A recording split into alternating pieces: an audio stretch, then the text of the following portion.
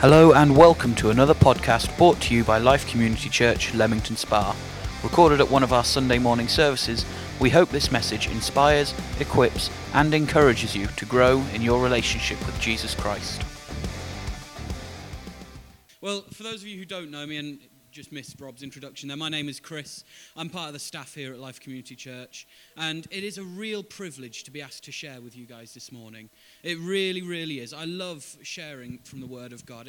Every time I pick up this book, every time I get the opportunity to read it, every time I get the opportunity to share from it, I get so excited because I know that in this book there are words that can change lives. There are words that transcend simple information, but they become revelation. And I believe today, in a powerful way, I really do believe that lives are going to be changed today. And that's not just bigging myself up, because I know the word I've prepared. It's good, but I don't want to rely on that. Actually, the Spirit of God is here today. And when we open our hearts to what's in this book, then really lives can be changed. So I'm going to pray just before we start. Lord God, I thank you that we have this incredible opportunity to come together, God, and to serve, to worship, and to celebrate you. Lord God, I pray that the words that I speak today, Lord God, would they not be of me, Lord God, but would they be your words? Lord God, would they reach out to hearts, Lord God, would they reach out to minds, and can we see lives changed today? Father God, we pray this in your holy, holy name. Amen. Amen. Brilliant. Okay. Well, for those of you who know, for the last month, we've been going through a series called Celebrating Character. So we've been looking at various different characters throughout the Bible that have stood out to us as speakers. So we started off with Dave Bolton here, our senior leader. He was speaking on King David. Now, I should add at the start now, we've all chosen these characters because for some reason or another they stand out to us. Maybe we associate ourselves with them more, or there's a particular fundamental characteristic that as we're reading their story stands out to us. Now, with Dave and King David, I can sort of see how he associates himself there. And then the week after we had Rob, who was speaking on the Father heart of God. Now at this point I struggle to see a little bit how he associates with that character. Intrinsically linked, apparently. Okay, all right, we'll go with that. And then last week, I wasn't here last week, but I've already listened back to the podcast, and Mr. Onyekwe here was sharing about Nehemiah. And the podcast, for anyone who hasn't heard it or anyone who missed it last week, I really want to encourage you, get involved, download it, get online, have a listen. It really was a great message. And again, I believe lives were transformed last week. So seriously, if you've missed out on any of this series at all, catch up online. It is worth it. It's maybe half an hour of your life once you're listening to it, and it will change the rest of your life, I promise you. So today I have the privilege of speaking on Hosea. Now this guy is a bit of a character who's perhaps not all that well spoken about in the church. I think there might be a few people here who've never even heard of him before. And I want to take you back to approximately 800 years before Common Era. Approximately, I was looking through the books, that's approximately 750 years before Jesus. A long time ago. And we find ourselves in a nation in turmoil, a nation that is racked and wrecked by idolatry, a nation on the brink of destruction with foreign invaders breathing down their neck. Literally, the world is about to end for this nation. And it's in this turmoil that we find our character, that we find Hosea. This account that I'm about to share, every time I read it, it breaks me. Every single time I look at it, it gets me right in the heart. Oh, it hurts every time. So when I'm communicating today, some of these thoughts I'm going to be sharing, they might be a little bit raw. They might hurt. They might offend some of us. But this is God. If you're feeling offended, that's God speaking to you. And he's bringing you a challenge. And it challenges me every time. I'm not, stood up here, I'm not Mr. Perfect when it comes to this. I'm just sharing a few thoughts. So Hosea. He's resigned to one of the sections in the Old Testament called the Minor Prophets. Now, what's that about? Seriously, a minor prophet? Like, throughout the Bible, even today, whenever God speaks to us, he speaks through prophecy. He speaks to us through prophets, particularly in the Old Testament. Whenever God was speaking to the people, he would choose a select few people, and they would be the prophets. They would have a direct line to God. He would speak to them and they would communicate his word throughout the land, throughout the nation. It's never a small deal when you're a prophet. And yet here we have Hosea in a relatively insignificant part in the Bible. Again, some of us have probably never heard of it. The minor prophets. There is nothing minor about this. Amongst this turmoil, as I was saying, we find Hosea. And we can begin to find a simple characteristic of the man. In a time when no one was paying attention to God, in a time where everyone was looking to other gods, they were finding their pleasure, their purpose, they were seeking for wealth in places which weren't of God, Hosea was paying attention to God. He was listening. So this is our first characteristic of him that we get. He was faithful. In a time when no one was faithful, Hosea was. And this was the first time that God speaks to Hosea. How do we know that? The Bible says so. This is the first time, it says. And so he doesn't know what he's looking for. He doesn't know what he's listening out for. Personally, I've heard from God a few select times where I've actually heard him speaking to me. So if he were to speak to me today, then I might recognize it. But if it's the first time, really? I don't know if he understood what it said. Particularly when I read you what the words say. It says this: go and love, go and marry, go and build a family with a prostitute. Sorry, what? Sorry, did I just hear that right? God, did you just tell me to go and marry a prostitute? Go and love, go marry, go build a family with a woman who is unfaithful, a woman who is unclean, a woman who cannot and will not return the affection that you have for her, a woman who sells herself to the highest bidder, a woman who has no loyalty, and a woman who is the object of lust by the men that surround her. Sorry? Did I hear that right? No, I don't think so. That must have been some sour milk I had the night before, or must have been some strange cheese. Surely that can't be right. But Hosea's faithful. He goes. He trusts. He trusts that this is God. And he goes and he finds this woman. Go and love. Go and marry a woman, a prostitute. So he goes. He finds this woman called Gomer. And he marries her. I don't really want to know what the courtship for this relationship was like. How did they end up marrying? I really don't actually want to know that. But it happens. He loves, he marries, and he begins to build a family with this woman. And they have 3 children. And God is involved in this relationship. He didn't just say, yeah, go and marry a prostitute. Ha, got him off my back now, and walks away. But no, he supports him, he speaks to him, and he's guiding him through this relationship. And they have 3 children. We were celebrating just a few weeks back with a children's dedication. Children, we believe as a church, are a blessing from God. Throughout the Old Testament, we see that as a biblical principle. Infertility, where people struggle to have children, was seen as a curse from God for whatever, a sign of sinfulness. And yet fruitfulness was a sign of blessing. It was a sign of promise. It was a sign that God was with the family. And so here we see the promise of God being outworked in one of the most dysfunctional relationships that I have ever seen, that I have ever read about. And eventually, Gomer brings Hosea a son, his first son. And God says, I want you to call him Jezreel, or Jezreel, for it is in the valley of Jezreel that God will humble his people. Hosea's firstborn son is going to be an eternal reminder of God's anger against his people. These 3 children that Hosea has, they're a blessing, as we've already discussed, but they're also a curse. They're a constant reminder of God's anger. The second son comes along, and God instructs Hosea to call her Lo Ruhamah. Now, I really don't know if I'm pronouncing this right. If anyone here knows how to pronounce Hebrew or Arabic or whatever, please interrupt me, because I'm probably doing a disservice to the language. But Hosea calls his second child, a daughter, Lo Ruhamah, which means not loved, not pitied, not favored, because God will no longer favor the people of Israel. He will no longer save them from the troubles that are surrounding them. And then finally, Gomer brings a third child, another son. And God instructs Hosea to call him Lo Ami, which means not my people. And this is profound.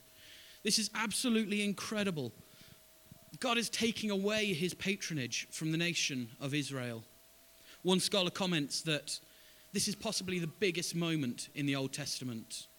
God, I am, El Rohim, whatever you want to call him, whatever he was known as, God is not the God of the Israelites anymore. One scholar has interpreted it to say, the great I am is no longer Israel's I am. If you want, the I am is no longer your I am, or he is I am not. He's not your God anymore. The birth of this child is like a great big tree, which is the people of Israel, with its roots now exposed, and a giant axe has just been swung at each and every one of those roots. It has torn them apart, severed and separated them from the one thing that gave them strength, that built them up as a great nation. The God who rescued them, who made them out of dust, who rescued them from Egypt, who led them through the Red Sea, provided for them in the wilderness. The God who has favored them and built them into the nation that they are now is no longer with them. He's turned their back on them. He's given them over to destruction. The great I am is no longer the I am of Israel's. And as Gentiles, as Jews, as non-Jews, we might struggle to understand that. We don't get exactly what that's on about. But this is a huge, profound, wounding blow to the nation of Israel. No longer are they set apart. No longer are they chosen. No longer are they favored. No longer. Each of these children, all three, Jezreel, Lo Ruhamah, and Lo Ami, all three of them constant reminders of God's wrath and of his judgment. But, now who here is thankful for the buts in the Bible? Yeah, absolutely. A but in the Bible always comes along when we see that one thing, one path, one cause is certain. Like in this case, destruction is certain. God has turned his back on these people, but God sees another way. But I will turn it around. Chapter 1 also goes on to say, verse 10, yet the number of the people of Israel shall be like the sands of the sea. In the place where it said, you are not my people, you shall be called children of the living God. The people of Judah and Israel shall be gathered, and they shall take possession of the land. Great shall be the day of Jezreel. God's offering a way out. He's saying, I know exactly what's going on. I know the troubles that you're facing. I know the turmoils. And if you continue on this path, that's it. I'm done with you. I'll wash my hands of you. I've had enough. But if you turn back to me, the situation you're currently facing, I'll flip it on its head. I'll turn it around. Jezreel will no longer be a place of humble and humility and the place where your armies were broken. It'll be a place of celebration. It'll be a place of glory where God reunites with his people. He promises to restore if the people would just turn from their wicked ways. Now, I don't know who we have here today in the congregation. I don't know what you're facing. I don't know what challenges you faced this morning. Maybe it was all that you could do to get up out of bed and come to church this morning. And if that's it, hey, that's fine. It's great to see you. It's great to see you. Maybe you struggled with the children this morning. Maybe they didn't want to get dressed. Maybe you were running late. But you made it. Hey, that's fine. That's great. It's great to see you. I don't know what sort of situations you're facing, but God wants to be involved in it. Whether your work situation is tough, maybe you're not enjoying it, maybe you're looking for a new job, God wants to be involved. I want to challenge you before we go any further. How can God make a difference in your life? What one step can you make that's closer to God today? I'm going to skip on a bit in the account of Hosea now. I'm going to skip chapter 2 because it's going on in very lovely and poetic language. Exactly what God's going to do if Israel turns around. He's going to restore the land. There's going to be fruit on the trees again. He's going to turn the backs of the enemies around and he's going to restore the land. It's all very nice, but just takes too long for me to go through at the moment. So I'm going to skip on to chapter 3. It says this: Go and find your wife, Hosea. Go find your wife, who even now is caught up in adultery, who even now is with another man. Go find her. Go and love her, Hosea. What's happened? She's not listened. She's not listened to God at all. She stayed in her ways. She's married Hosea. She's got these 3 children. She's been told of the impending doom. But she's tangled up. She's caught and trapped. And she's back out in the sex slave industry. And God's speaking to Hosea. He says, go find her. Go find your wife. Why do you think God keeps telling Hosea to love Gomer? I think it's because it's hard. It's difficult. Hosea's there. He's strung out. He's tired. He's exhausted. Every day is a battle. Every day is a struggle to continue to do what God wills. But he tries. He's faithful. Go find your wife, Hosea. Go find the woman who has scorned the affection that you have for her, that has abandoned your family, that has left you to look after your 3 children. Go find her. She's ran away again. Who is it with this time? Where has she gone? What sort of places is she looking for pleasure in this time?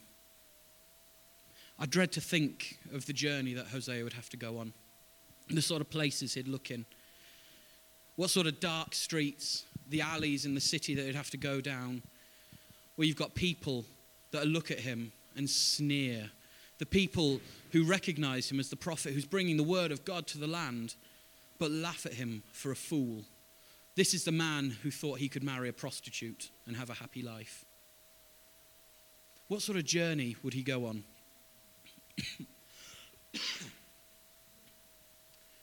He'd go to the sort of places where he shouldn't go. Men of God like him shouldn't go. Where upright, righteous Jewish people shouldn't go. But he went there. Go and find your wife, Hosea. Where is she? And Hosea goes. And he finds her in a market, once again, caught back up in the sex slave industry.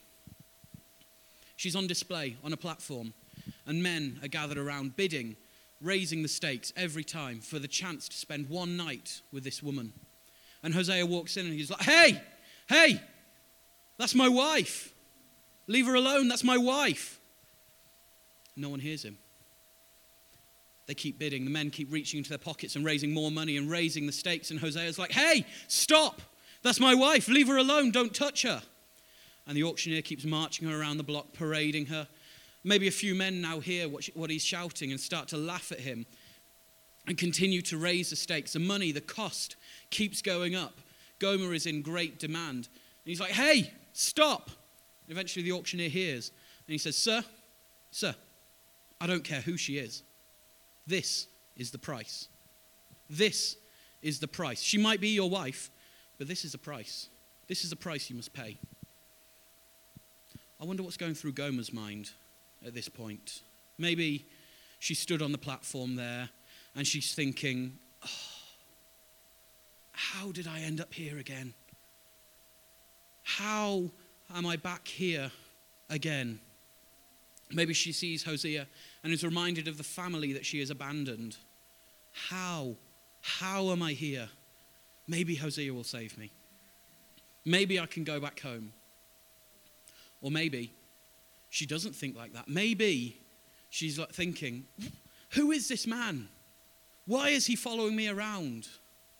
Why does he insist on being with me? Why does he want me to change? This is who I am. He knows who I am. He knows what I'm like. Why does he want me to change? I don't know. I don't know what's going on through her mind at this moment. But Hosea, hey, that's my wife.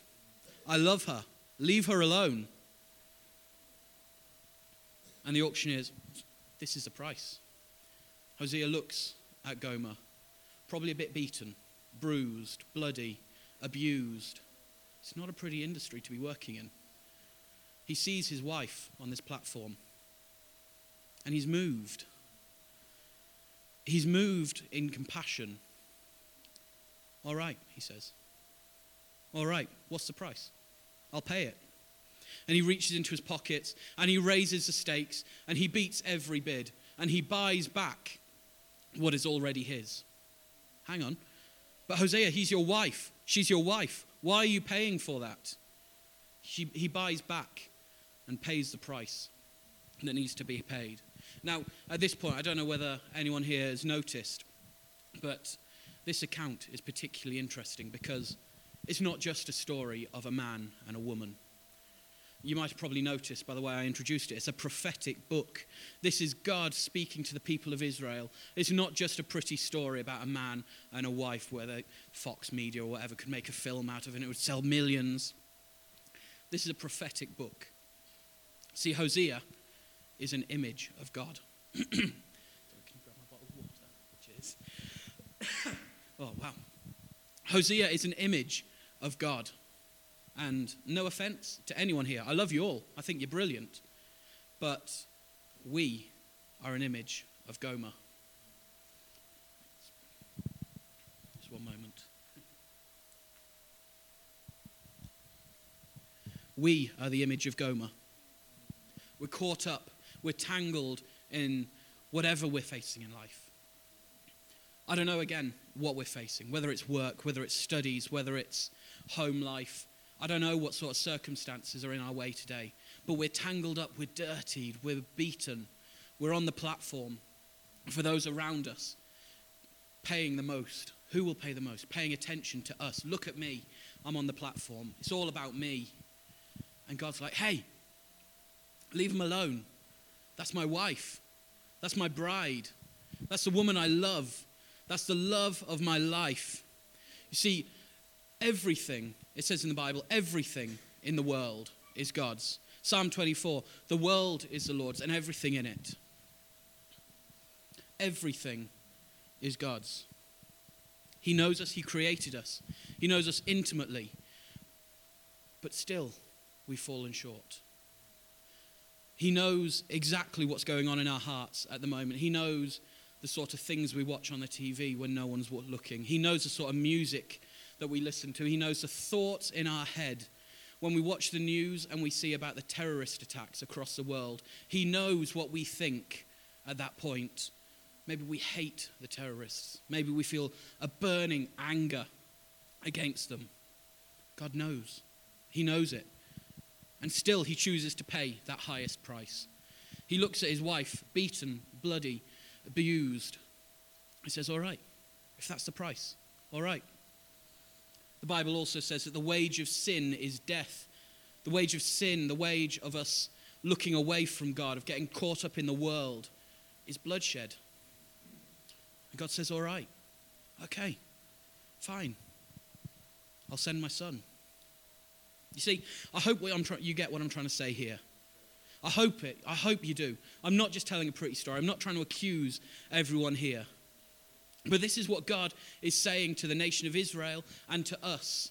We don't understand it. We're caught up in our own ways. We're on display. And God's crying out, hey, stop. That's my wife. God's heart is broken for us. He longs for us to return.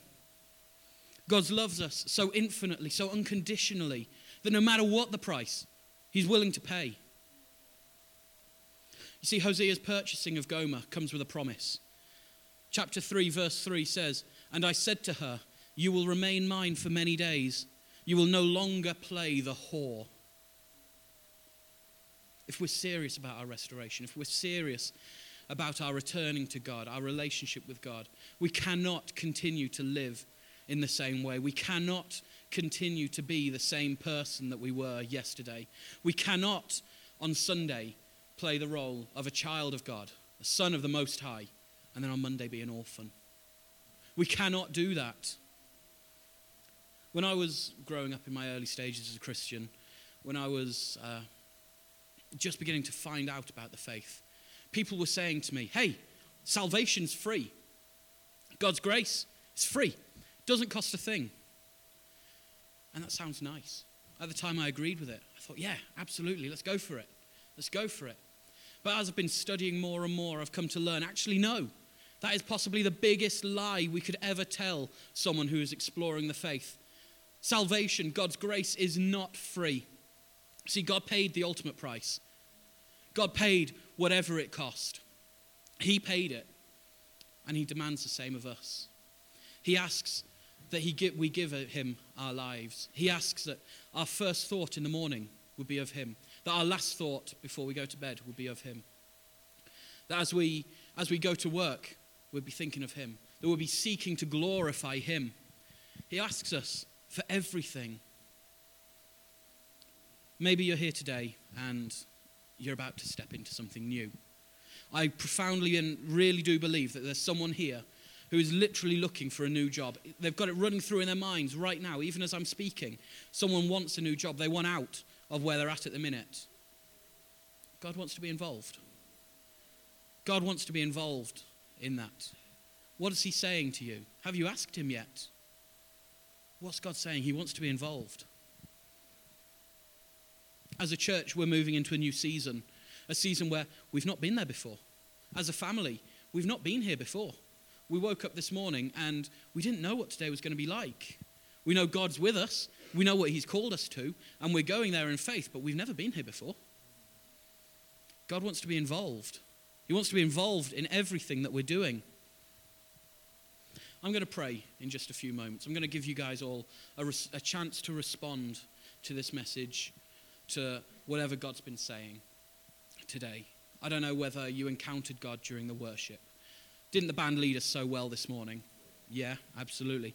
They were so good. Maybe you heard God speaking to you or moving, or you felt the Spirit of God today during the worship. Hey, let's respond to that. That's great. Maybe during communion, as we were taking communion, you felt God speak to you. Maybe you encountered God in a level that you'd never felt before. Hey, that's great. Let's respond to that. Or maybe the words that I've spoken today, maybe the words of Hosea, the word of God has cut through. Maybe it's become a revelation to you today.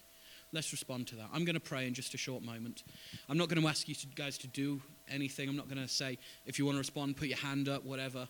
The band are going to lead us in a song in just a short moment. And as they're singing, why don't you just stand, sing, respond in your heart, cry out to God and say, yes, God, thank you. I don't want to be the person I was before. I don't want to be the whore on the block anymore. God, I want to be with you. I don't want to reject the families that I've built up. I don't want to reject the things that you've given me, Lord God. I want to serve you. And if you're crying out to that, feel free to do it in whatever manner. Whether it's as we're worshiping, you raise a hand simply. Maybe you need to speak that out. Maybe you need to cry it out. If that's the case, I'll be down the front here during the song. Dave, Rob, David, Leanne, we'll all be here down the front if you need to speak something out. Why don't you, or you can come down to the front here and just worship God. Worship God with all your passion, with all your heart. And I'm going to pray. So why don't we all just close our eyes? The band are going to lead us in this song. Lord God, I thank you for everything that you are, Lord God, for everything that you've done. Thank you for the words that you've spoken today, Lord God. Thank you that we have this opportunity to encounter and to meet with you today. Lord God, with the words that have been spoken, God, would they not just be information, God? Seal them in our hearts, that as we leave this place, Lord God, as we walk out those doors, Father God, would we not forget them? Would we not leave them behind? But Lord God, would they continue to resound in our head and in our hearts? Father God, you're so good to us. Lord God, you're so good that in times of turmoil, in times of strife, Lord God, where it looks and it feels like we've got nowhere to go, we can turn to you. Thank you, Jesus. Thank you for the price that you paid, God, that you deemed us so worthy, that you paid the price. Thank you that you call us your wife. You call us your bride, your most loved. Lord God, we thank you that you paid the ultimate price. And Lord God, we turn to you.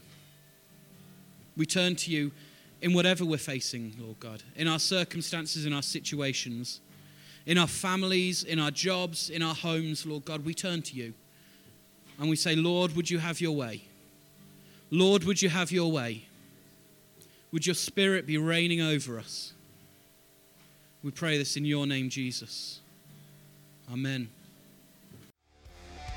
We hope that you enjoyed this message. For many more resources and for more information, visit our website at www.life-cc.org.